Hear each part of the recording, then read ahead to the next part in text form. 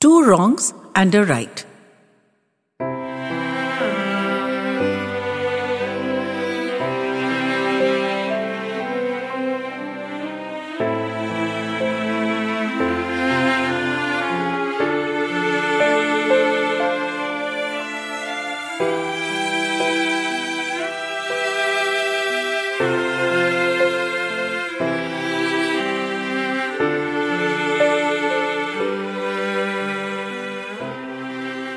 Dear Diary, Mary got married weeks ago, and I haven't updated you since the day before that. I've been avoiding you. Nothing to do with Mary. She was gorgeous and everything was perfect. I had to get my head in order before I came to you, otherwise a lot of terrible stuff would have spilled out. But I feel so bad I didn't give Mary's wedding the attention it deserves. It was such a special day. Out on the lawns, palest pink fabric blowing about in the breeze, the garden in bloom, the soft light of a winter morning, and everyone so happy for this angel child to have finally found such a lovely, lovely man. All the food was perfect and the music divine. I'm so happy for Mary, and I wish her the very best always. She'll always be my darling baby sis, and I'm just thrilled for her. But you know that's not the main thing, don't you? I tell you, but I have to put it in context. You remember when I was pregnant with the twins? My job at the agency was too demanding. I worked all day and half the night, constantly on the boil. I had no time for Rusty. I didn't know how I was going to make time for a delivery, let alone for the babies after that. Everything was always urgent at work. So I requested a midnight cesarean on a Friday night. But my gynac tore a strip off me, as you'll no doubt remember. Rusty was infinitely supportive and more patient than I deserved. He was confident that the arrival of my darlings would shift me into another cycle. I had no such belief myself. I was wondering how to work my life so they'd cause minimal hindrance to my career, which was the main thing. With this in mind, I spoke to him about inviting Mary to stay with us. She was in her third year of college, and staying with us would give her a lot more space and independence than she had at home. Plus, she'd be a responsible female presence in the house to supervise the nannies, though I didn't mention this last to him. Rusty agreed readily. She was a sweet child and could do with a break, he said. She'd be happy with us. As if that was my primary motive. But he was right. She had a blast till the babies came along. Taking their own sweet time, I might add, with me huffing and puffing forever in the labor room. I asked Rusty to phone in for me and say I'd be back at my desk soon. He didn't do that, as you know, just triggered my maternity leave. I railed at him when I found out, but he was right. Those months were a blissful interlude, and I nurtured my babies and indulged my femininity, and I still remember them with sheer pleasure. But wild horses couldn't have kept me away from my work at 3 months and 1 day. Not with the nannies to do the heavy lifting, Mary so providentially available to do all the intelligent deciding, and Rusty on hand if required.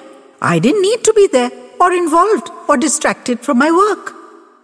I played with my darlings when I got home from work, but if I got a call or if they were fussy, I just handed them over to someone else. I couldn't get involved with all this diaper and bib business. Looking back, I sound like a bloodless creature. But at the time, I thought I'd set up the perfect life.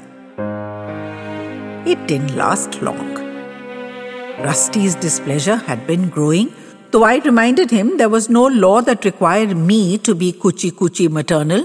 He could just as easily take up that role himself. He was equally their parent. He informed me, quite nastily, that if I hadn't been so immersed in my work, I'd have noticed he was already on that job. And from what he could see, the other equal parent was Mary, not me. She was the one holding this family together. Now he'd meant that to sting. It didn't In my eyes, it was the successful implementation of my plan. My sister was substituting for me, and happily, I might add. What could be more perfect?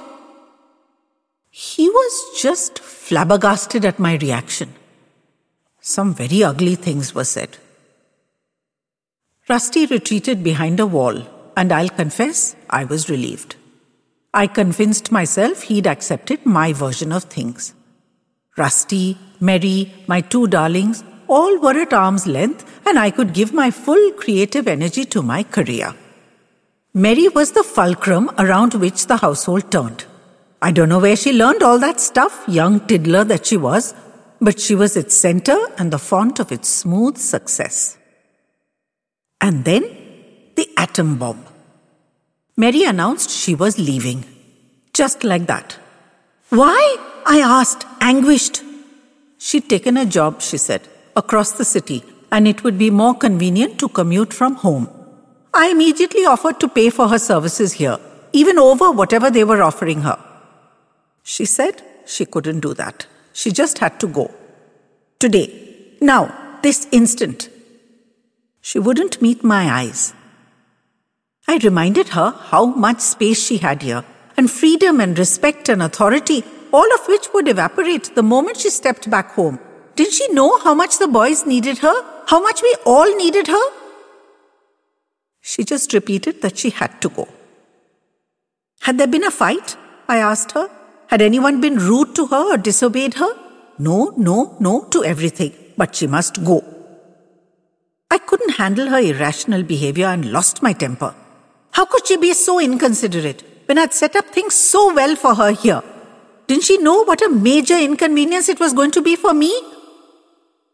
She said icily that not everything was about my convenience. She left. I had to accept some domestic and maternal responsibilities, and in time, as you know, diary, even cherished them. But not that day. I was furious with Mary, more so when I discovered that her job didn't start for 3 weeks. So for all those days, she was just chilling at home while I juggled creatives and clients and milk bottles and diapers. My connection with Rusty was at its weakest ever. He'd gone as far away from me as he possibly could. We ate and lived and slept beside each other, but as strangers. The kids needed us both, and we had to be there for them while they were so small and dependent. My hostility at being thrown into all this domesticity was huge. I was not meant for mere maternity. It was a waste of my talents. But as you know, holder of all my secrets, the two dribbling darlings captured my heart, and I emerged not caring if I got a promotion or not, as long as I could get home before they went to bed. I was fully on top of everything with the boys, but my relationship with Rusty was shattered. I'd come to accept my own crass insensitivity and brutal egomania, so I refused to give in. I worked relentlessly to win back his trust, and it took years for us to heal that rupture. But our marriage survived and thrived, and that is something to be proud of. So finally, I'm coming to the present, Mary's wedding. All of us sitting in rows to witness the ceremony, Rusty and I somewhere near the back. He told me to go sit up front, but I insisted on sitting next to him.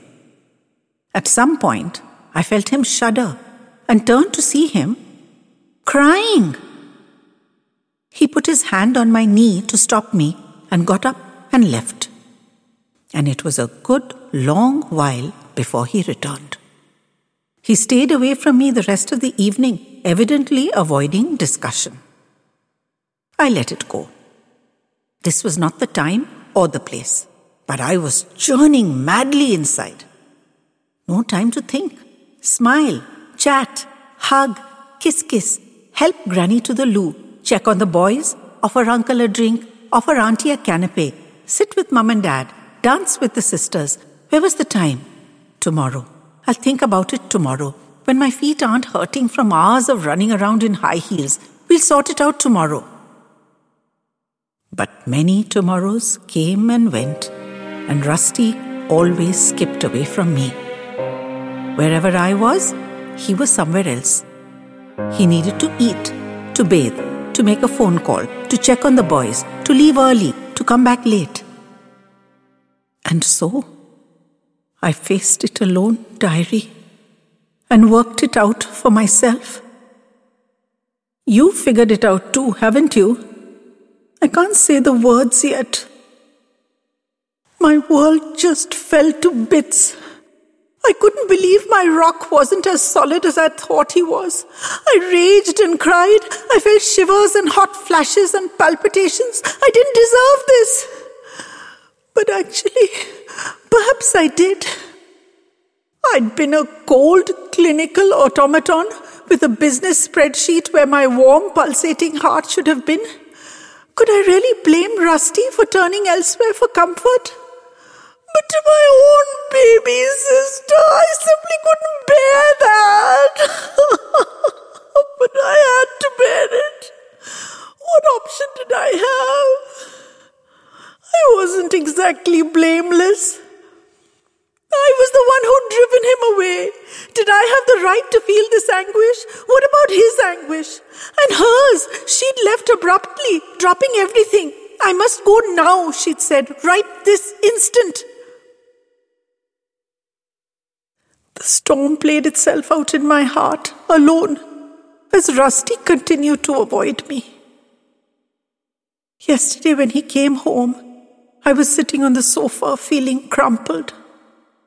I don't know what he saw, but he understood that I knew and that I decided to let it go. We'd both made terrible mistakes. I had to find the strength to let it go. He crouched before me on the floor and held my hands in both of his. We never said a word, old friend, or even looked in each other's eyes. Just stared at those joined hands and the old gold bands that glowed dully on them. He fingered my ring. I touched his. He murmured at my hands. Nothing ever happened, you know. Nothing was ever even said. She sensed it and she left immediately.